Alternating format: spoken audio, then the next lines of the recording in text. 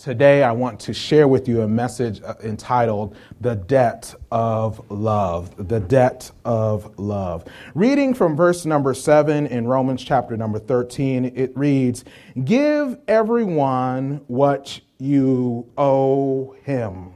If you owe taxes, pay taxes. If revenue, then revenue." Now, this is not a message from the IRS. I don't know if you paid your taxes or not. Well, I'm just reading from the Word of God exactly what it says. If respect, then respect. If honor, then honor.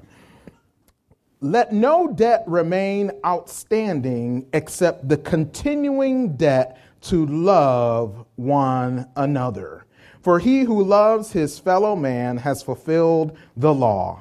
The commandments: do not commit adultery, do not murder, do not steal, do not covet, and whatever commandments there may be are summed up in this one rule: love your neighbor as yourself. Verse number 10, pay attention to this verse. Love does no harm to its neighbor. Therefore, love is the fulfillment of the law. Let's pray this morning.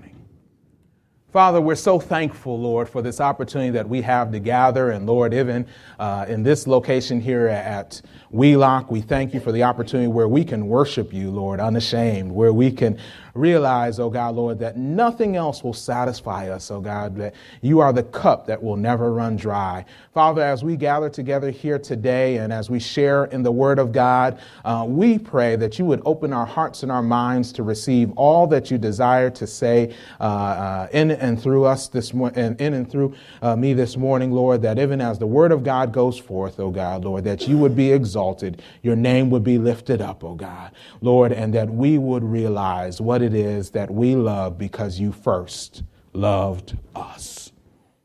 Lord, help us not to default on the debt of love that we have towards one another, but help us to love as you have called us to love.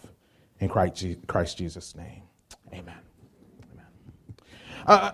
Anytime we talk about the word debt, and especially in church, many people begin to tighten up and get a little worried. Debt is not a word that we typically enjoy talking about. And for those of us who may owe someone else something, we think about how are we going to pay off those debts. But for those of us who have some money that we've lent to someone or someone owes us something, we are excited about talking about debt because we're thinking about the fact that I want to collect on that debt.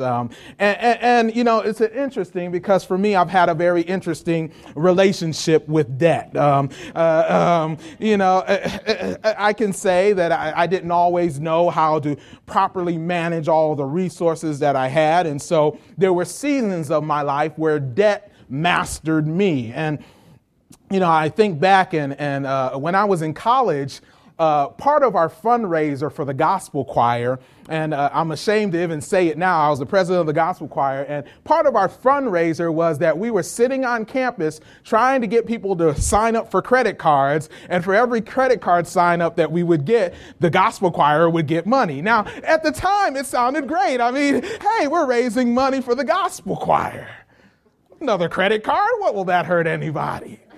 But now I look back at it and realize, well, that might not have been the most wisest fundraiser that we could have had. I mean, let me just make this side note for those of you, whatever stage of life that you're in. Let me tell you something. When credit cards give you an offer and say, we want to give you something free, give you a free trip, a free T-shirt, a free whatever, it's not free.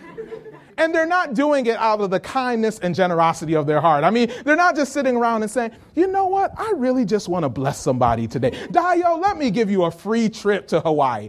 They know that if they can get you in, they might spend $1,000 on that free trip, but they've calculated the billions of dollars that they will get in interest payments from all the people who said, I surely will pay it by the end of the month. And the end of the month came and went. Probably the end of a couple months came and went, and you're still paying it down. And so this notion of debt It's something that a lot of times I realize that even in the body of Christ, we don't understand how to manage debt. And that's not the topic of what we're going to talk about today in terms of managing debt. But in this aspect of this interesting relationship with debt, I realized that, I got to the point where I didn't really like debtors, and I felt like they kind of tricked me into taking on the debt. And so I kind of adopted a philosophy that, since you tricked me, it's optional whether or not I want to pay you. And so I kind of had an optional timeline of repayment. If I felt like paying you this month, and all right, I'll pay you. If I didn't, then hey, you'll get it when you get it. Well, I soon found out that optional, you can opt to not pay it, but they will come find you.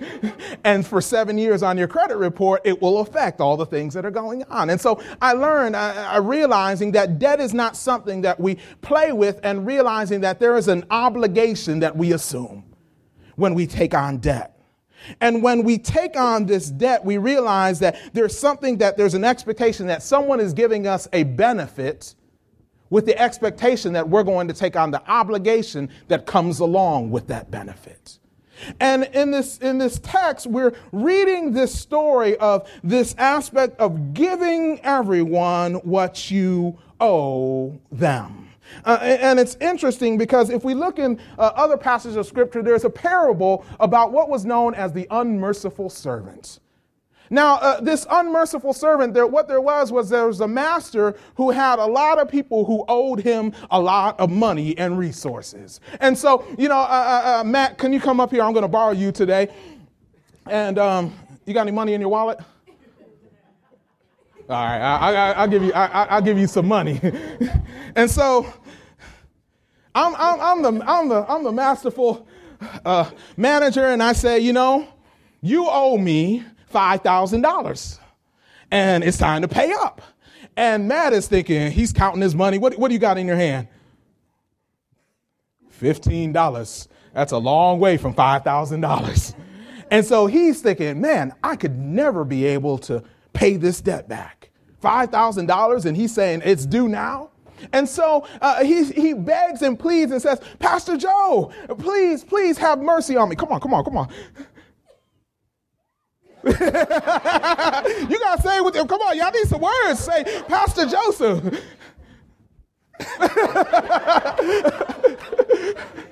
Pastor Joseph. Please have mercy on me. Have mercy on me. And so the master thinks about it, and he says, wow, he owes me this $5,000. I have a lot of resources. I understand that he took on the obligation, but you know what? I'm going to forgive him of his debts. Go and be merciful to those who owe you money. Go be merciful to those who may have debts to you. As much as I've forgiven you, forgive others. So Matt says, thank you. Thank you, Pastor Joseph, for forgiving that $5,000 debt. Now, he encounters another gentleman that owes him money. Mark, come on up. Now, Mark had only borrowed $5 to get some groceries down the store. And so Matt goes to Mark and he says, where's my $5? No, don't give it to him.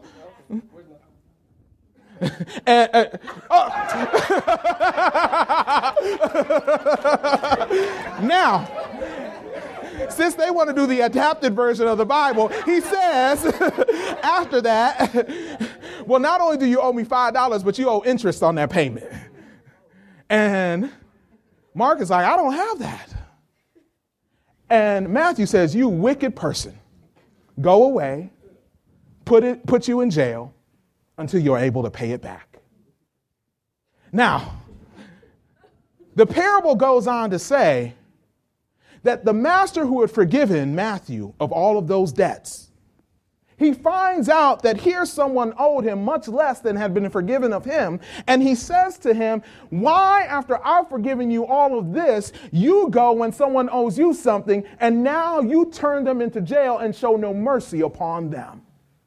And he says, because of that, you are now going to suffer. Although I forgave you, you didn't forgive others as I had forgiven you. Now, thank you, gentlemen. My money. Thank you.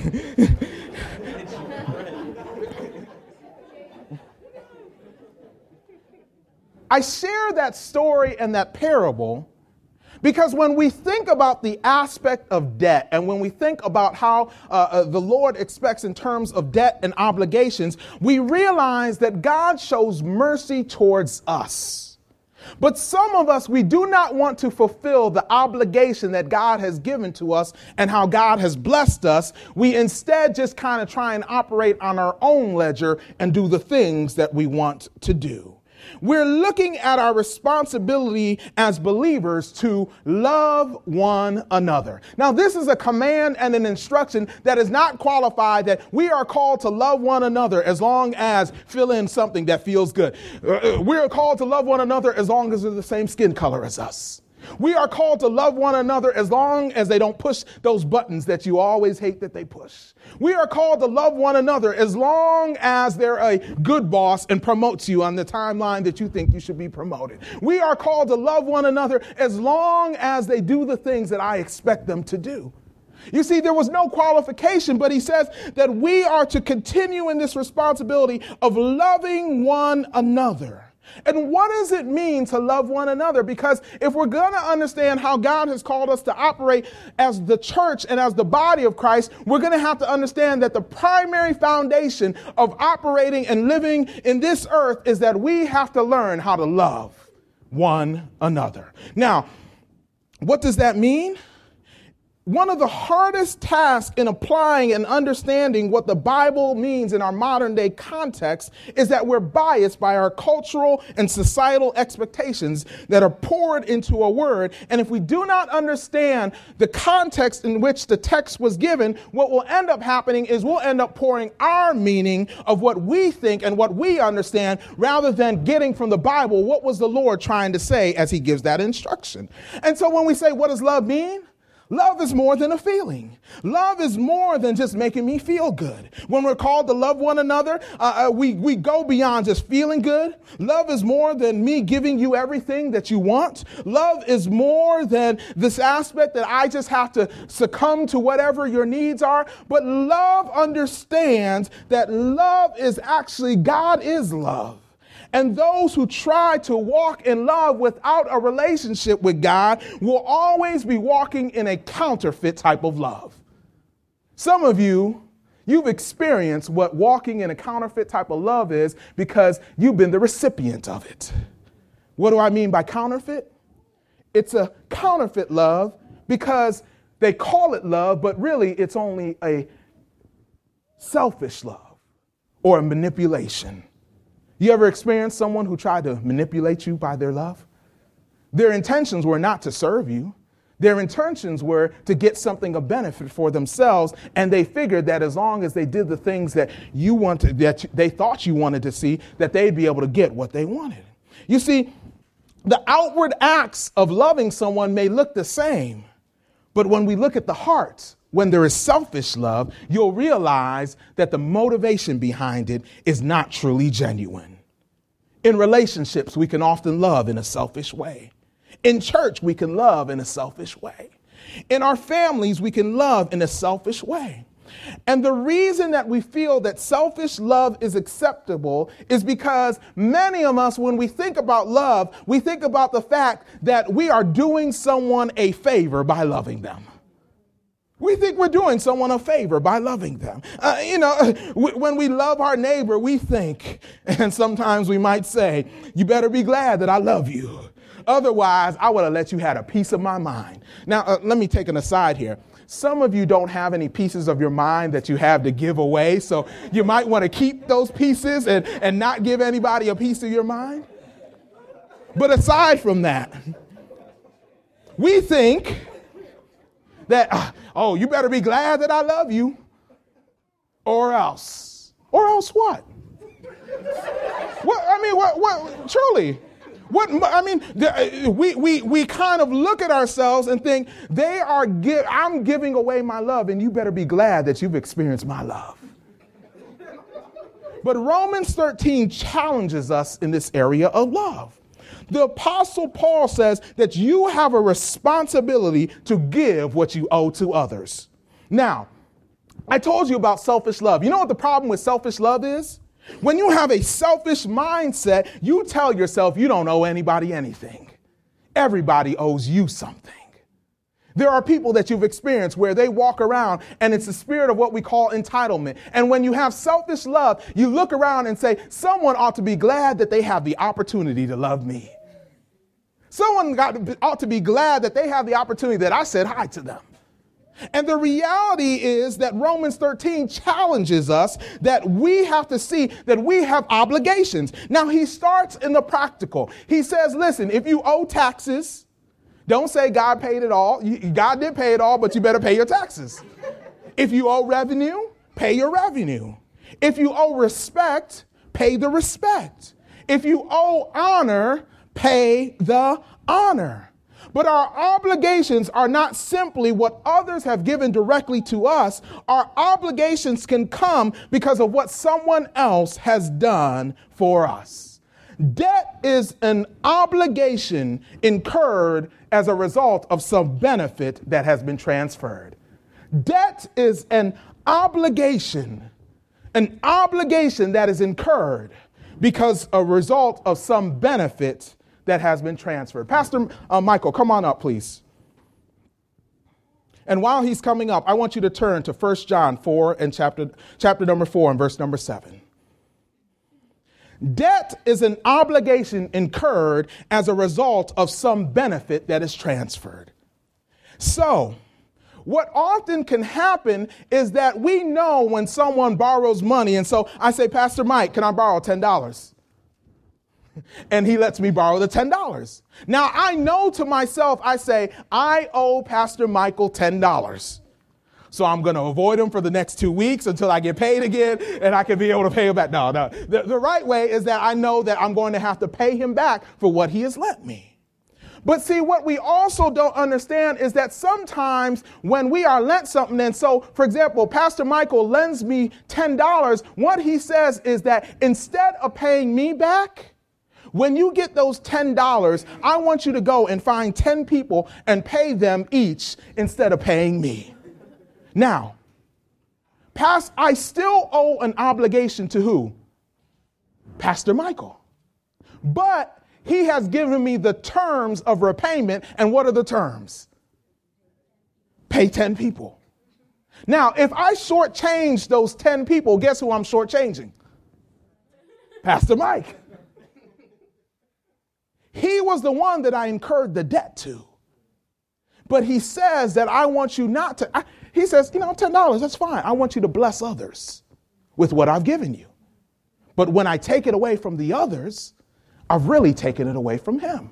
Now, what happens here in the text? Look in there in 1 John 4 and 7. It says, dear friends, let us love one another, for love comes from God. Everyone who loves has been born of God and knows God. Whoever does not love does not know God, because God is love. 1 John 4 and verse 9.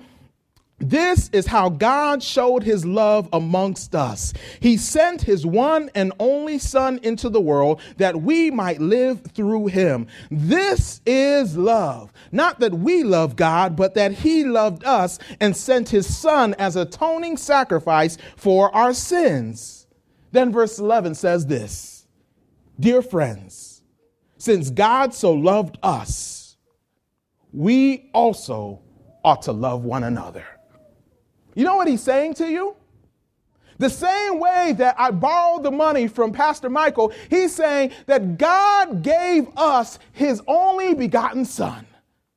And there is a debt that we incur, because what was the benefit? Do you understand the benefit that as God gives us his only begotten Son, it says that we have an atoning sacrifice for us. That means that through the Son that was given for us, that died on the cross, the reason why we take communion, that we celebrate the fact that Jesus died on the cross, but he rose again, we celebrate it because through that one act, we have eternal life.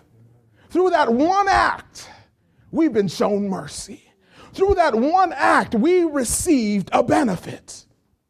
But God doesn't say, because you've received that benefit, go out and you make your own cross and die. He says that because you've experienced my love, here are the terms of repayment. Go out and love your neighbors. Because you've been shown mercy, go out and show the same mercy and forgiveness to others. Because you've been shown what it means that someone loved you even when you were unlovable. I know some of you think that you were never in those stages, but God says, listen, even while you were yet a sinner, you were in a state of rebellion. He says he loved you enough to send his own son. And now he's challenging you to pay the debt back. Thank you, Pastor Michael. So what happens? God gives us his son. That becomes the debt. The benefit transferred is eternal life. The obligation is what we saw there in verse number 11. Since God so loved us, we also ought to love one another. Now, when we go back to Romans chapter number 13, we realize that our obligation to love is because of the benefit that God has given us. And it is not something that we fulfill by doing one good time deed or by doing something out of the ordinary. It is a verse that says there in Romans chapter number 13, it says in verse number 8, it says, let no debt remain outstanding except the continuing debt to love one another. Now, that's interesting that the writer chose to use this analogy, and he's talking about debt. He's talking about giving unto others what you owe them. Don't be someone who makes a commitment and an obligation to say, I'll take the benefit, but I won't pay the price. And then he says, all right, we'll start in the natural, but I want you to understand that you've received some great and precious promise that Jesus Christ died on the cross for your sins. But make sure you pay the obligation. And that obligation goes out to your fellow man on your left and your right, behind you and in front of you. These are those who God has said is your neighbor. The challenge is that many of us, we do not realize that we have a large debt. We don't realize that this is a large, and it even says that it is a continuing debt. It is a debt that we have, and until we leave this earth, it will never be satisfied. It's a debt that we owe unto God that we cannot pay on our own. And he says, let no debt remain outstanding except the continuing debt to love one another.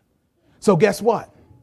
Every time that you take a breath, you're incurring more on that debt load. Every time that you breathe in and breathe out, you're alive because someone gave their life for you, and you're incurring the debt that was the price that was paid. And so realize that you have a continuing debt, and it doesn't stop just because someone is nasty. It doesn't stop just because someone is unfair. It doesn't stop just because someone doesn't walk in integrity. But that continuing debt to love one another is to show the love of Christ no matter what circumstances may come before you.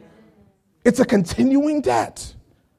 And this debt is that we are to love each other. We're not doing a favor. We are fulfilling the debt that we have to God. Now, I realize that when we have a debt, we will read all of the details of how that debt is to be fulfilled. I don't know anyone who just says, you know what, Sally Mae, I know I owe you $150, but I just felt like being generous today, and here's $300. No one says after they had a 6-year term of repayment, you know what, Sally Mae, I just enjoy paying you every month. Let me just pay you an extra month. Those of you who don't know what Sally Mae is, that's a loan purchaser for college and education. If you haven't met with her yet and are still in school, you will become very well acquainted with her.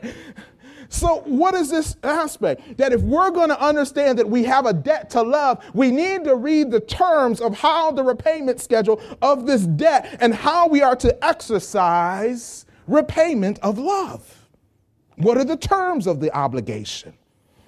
You see, you cannot fully understand this debt and its terms without understanding first the love that God gave you. And so when people talk about, I've just got to learn how to love people, I will guarantee you that apart from a relationship with God, you will always fall short of the greatness of the love that God has shown unto you. Because you'll never be able to do it in your own strength. You will always have a selfish motivation. Because you'll be looking at it, what's in it for me? What do I get out of this? The only way that we can love like God loved is that we first experience the love that God gives to us. And then out of that, we begin to mimic what God has shown to us. We begin to portray it to those who are our neighbors on our street. We begin to portray it to our bosses and our employees that we work with. We begin to portray it in our school buildings with our classmates and those who are there. And so what happens is that we become a mirror of what we have seen. And if we don't know what God has done for us, we will become a poor mirror to the rest of the earth. And some of you either have a crack in your mirror or you don't want to look and see what God has done for you. You don't realize the great benefit of God's love and how he has lavished that upon you. Now, it is this in 1 John, you can turn back there in chapter number 3. It says, this is how we know what love is. 1 John 3:16, Jesus Christ laid down his life for us, and we ought to lay down our lives for our brothers and sisters. He's talking about love. And the only way that I can learn how to lay down my life is I see someone else who has laid down their life and I model their example. It is not intuitive that we would just go out and be able to lay down our lives and say, I'm going to sacrifice myself. But the love that is talked about here in the scriptures is a love that sacrificed. And here it says that he laid down our lives for his brothers and sisters. Verse number 17 of 1 John 3, it says, if anyone has material possessions and sees a brother or sister in need but has no pity on them, how can the love of God be in that person? Dear children, let us not love with words or speech, but with actions and in truth. Let me read that again for you. 1 John 3, verse number 18. Dear children, let us not love with words or speech, but with actions and in truth. Selfish love is about talk. Godly love acts in truth. Selfish love likes to say a bunch of flowery words. Likes to say, oh, I love you so much. Wow, you are like the changing of leaves out in the wintertime. It just amazes me as I look and gaze into the beauty. Even as you transition through seasons, my love will be constant for you. Oh, wonderful tree. There's an orange tree back there, so that's but see, selfish love is about talk. But the Bible says that the love that God is looking for is not simply about words or speech, but it's in actions and in truth. If your love doesn't cause you to do something, then maybe you have not reached to the full maturity of the love that God is calling for you to walk in. Maybe you haven't repaid the debt. You've only tried to pay something. How does this love act? See, godly love acts in truth. It helps us to realize who God is, who we are in God, and how we relate to one another because of God's love.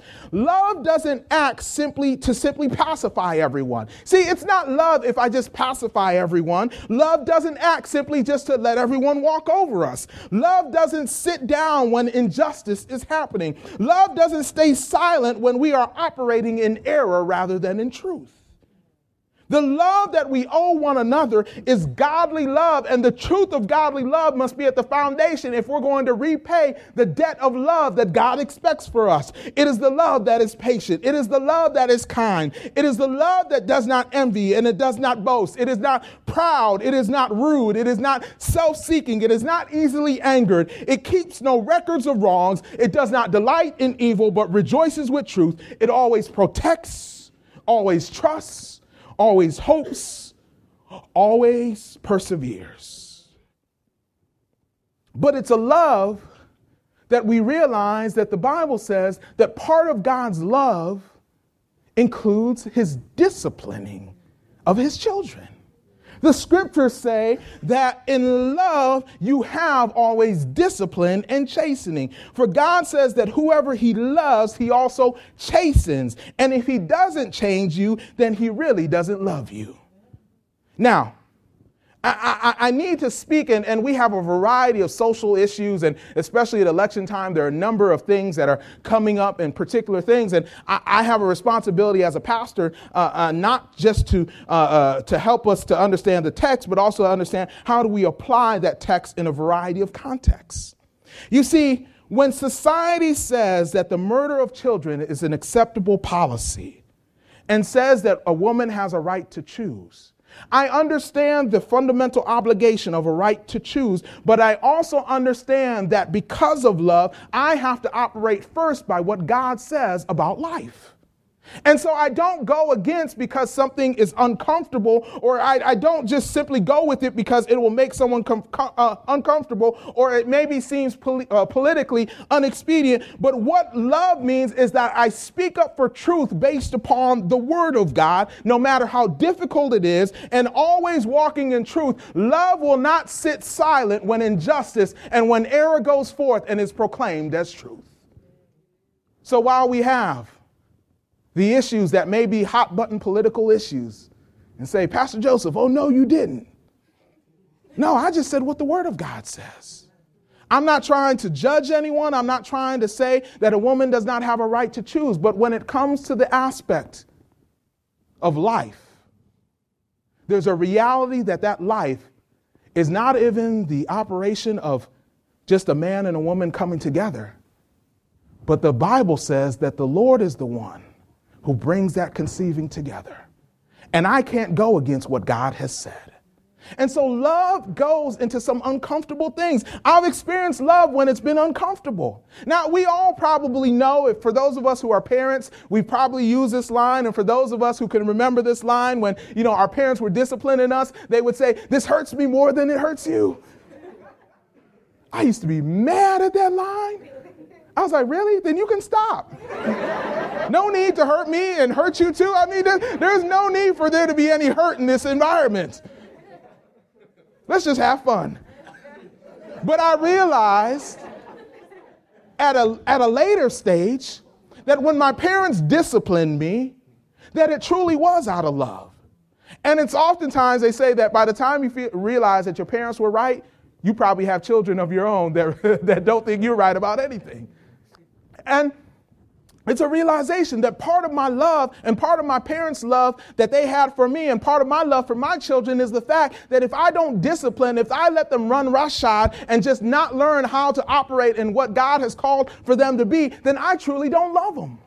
And that's what the Bible says. He says if he doesn't discipline you, then he doesn't love you. He's just going to let you run wild. You all know the kids you've seen in the supermarket. They run through the supermarket, knocking stuff off the aisle. You want to just say, just turn around for 1 second. Let me just handle your child for a second and just bless them and teach them a few things. You're the one that they're whispering about because you didn't discipline and train up your child in the way that he or she should go. Now, I ain't talking about some of the crazy, wild stuff that some people that passes as discipline. But I'm talking about enacting true discipline in there. And so what am I saying? That we are going to love one another, and the love that God expects is not simply the love that is comfortable and pacifies us. It's the love that is taught in the Bible.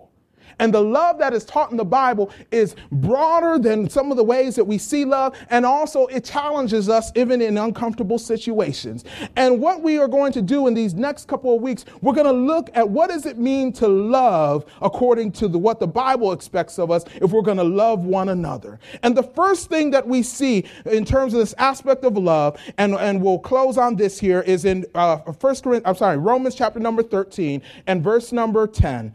Look there with me. It says, starting in verse number 9, do not covet, and whatever commandment they are summed up in this one rule: love your neighbor as yourself. Verse number 10, love does no harm to its neighbor. Therefore, love is the fulfillment of the law. The greatest harm that one can do is to operate outside of God's truth and principles. You see, we harm by not walking according to biblical precepts and instructions that God has given us. Now, he says here in the text, love does no harm to its neighbor. Now, what does it mean if we're going to love according to the way that God expects us to love, that we do no harm to our neighbors? Because some of us are thinking some neighbors who we'd like to harm them. They've done some stuff. I mean, come on, if we can be real, some of our neighbors have done some things that have offended us. Some of our neighbors have been nasty when you were trying to be nice. Some of our neighbors, when we tried to turn the other cheek, they just kept on going for it. Some of our neighbors have just taken advantage of us. And so when the Bible says love does no harm to its neighbor, what does it mean to do no harm? What we understand is that the harm is the aspect that we want to do what is best for them according to the glory of God. We shared that last week. We would do unto others as we would have them do unto us. And so what we realize is that harm is what inflicts a negative outcome. And when we love someone, we don't try and inflict negative outcome in order to tear someone down. We try to proclaim God's truth and his principles. Now, I must underscore that because we do not harm our neighbor, we must understand the differentiation between what is harmful and what is painful. Some things that are painful, but they're not harmful. But some things are both painful and harmful. The psalmist in Psalms 119 said, "It was good for me to be afflicted so that I might learn your decrees." When we are told no or not yet by God, it can often seem that it is painful out of the time, but it can be out of God's love that we experience pain, even though we experience or internalize it as harm. See, the reality is that when God treats us, he does nothing to harm us. It's always for our benefit, even though sometimes we might say, this is really painful. I'm in a season right now where I'm looking at God like, do you understand the pain? I mean, ask me, is this a pain between 1 and 10? I'm going to say it's a 12. I mean, like, if I'm having a conversation with God, I'll say, this is very painful. I feel like you're harming me.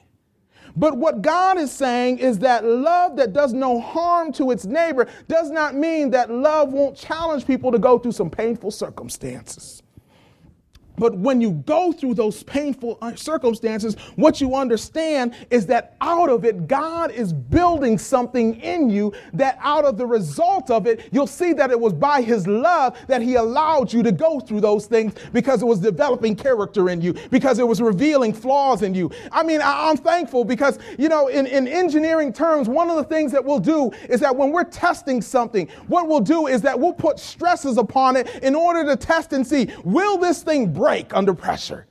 Some of y'all are driving in cars that have been tested, have been crashed, and they've done it in order to make sure that when you're driving down the street, that someone else comes out of the way and comes and hits your car. You ought to be thankful that someone spent some time testing that car to make sure that it would be safe.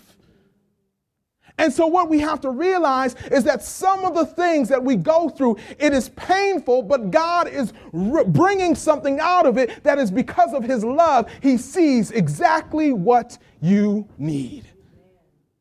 What are some things, if you could look back over your life, that at the time you didn't realize that you needed it, but now you can look back and say, thank God I went through that? What are some things that you've gone through in your life that at the time you're saying, man, why are all my haters coming against me? Why is everybody trying to bring me down? Why are these things? But you look back at some of those experiences and say, man, it was good that I went through that.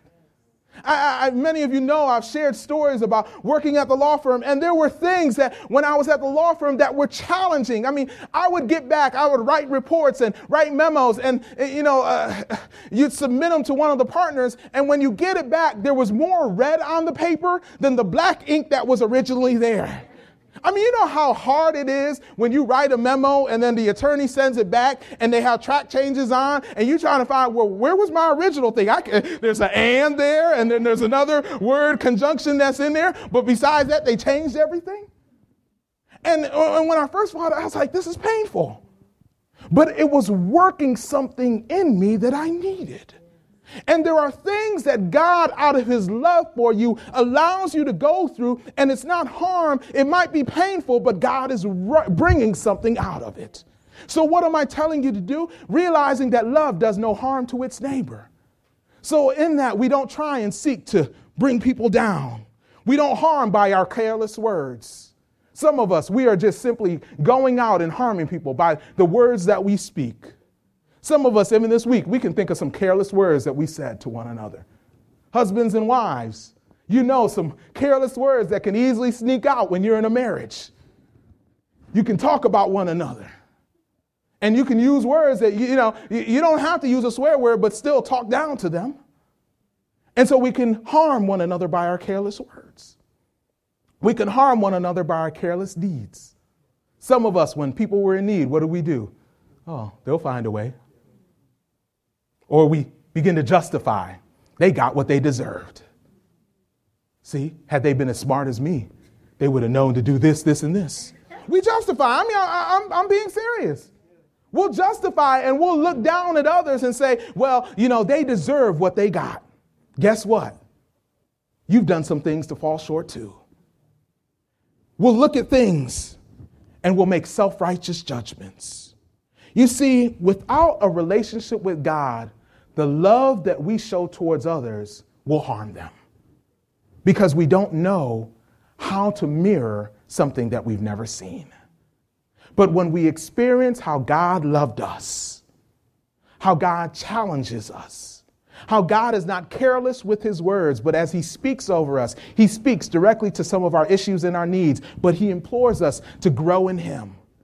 Even when God chastens us, he does it so that we can bear more fruit. When God says, listen, you need to get this together, he doesn't do it and say, I'm abandoning you. He does it and says, you need to get this together because I've called you to be an ambassador for me. You have a responsibility. You're bigger than this. You're better than this because I created you in my image.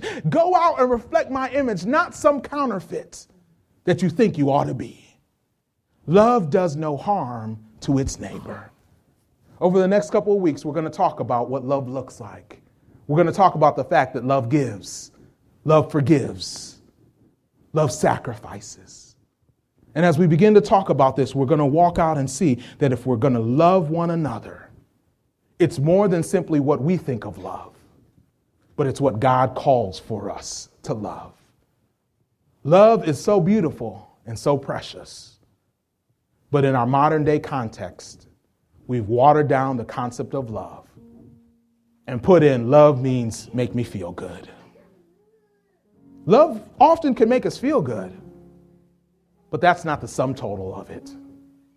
As a parent, if the only thing I do is make Nehemiah feel good, I haven't fulfilled all of my responsibilities.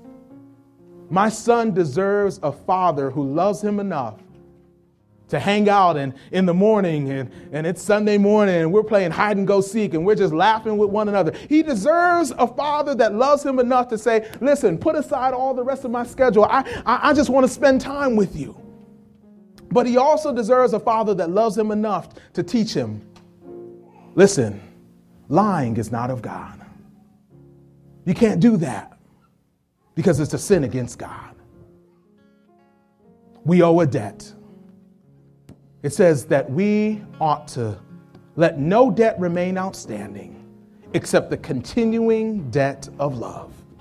You're not doing someone a favor. You owe it to God because he's done so much for each and every one of you.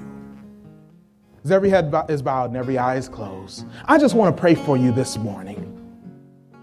Because in this moment and in this realization, I understand that sometimes it's hard when you see the obligation and you can look at it and say, Lord, it's hard to love people that seem unlovable. And oftentimes you have to remember the benefit that you received while you're paying the obligation. And sometimes we can forget about the fact that we received eternal life through Christ Jesus. And God just asks us simply to love our neighbor as ourselves. I realize, yes, that can be difficult. It can be challenging to restrain ourselves, to not operate in the flesh. But through it all, God calls us to love, to walk in love. And this first aspect of doing no harm to our neighbor, walking in a love that is pure and righteous. Father, I pray for each and every person under the sound of my voice. I thank you, Lord, for each and every one of their lives. Lord, I realize that you have done so much for each and every one of them. I pray that even as their heads are bowed and their eyes are closed, that they would begin to get a glimpse of how, Lord, much you loved us. Lord, by the act of sacrifice, you proved your love. But Lord, every day that we breathe and every day that we get up again, we realize that it's because of your love that you sustained us, that we might have eternal life with you. So Father, we see the great benefit that we've received. Help us, Lord, not to default on the obligation that we have assumed. Lord, not to go and just say it's an optional payment plan.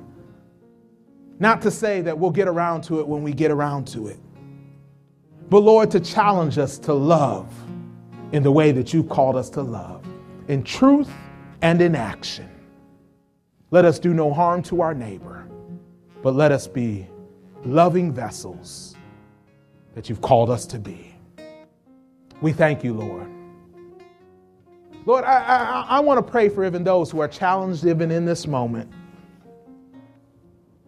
Because I realize that even sitting here as a senior pastor of this house, that it can be a struggle to sometimes love. But Father, I pray that as I experience more and more of your love, I would reflect it, Lord, even through this earth. I desire to see the greater Boston and Brookline region transform because, Lord, your people were loving, even those who seemed unlovable.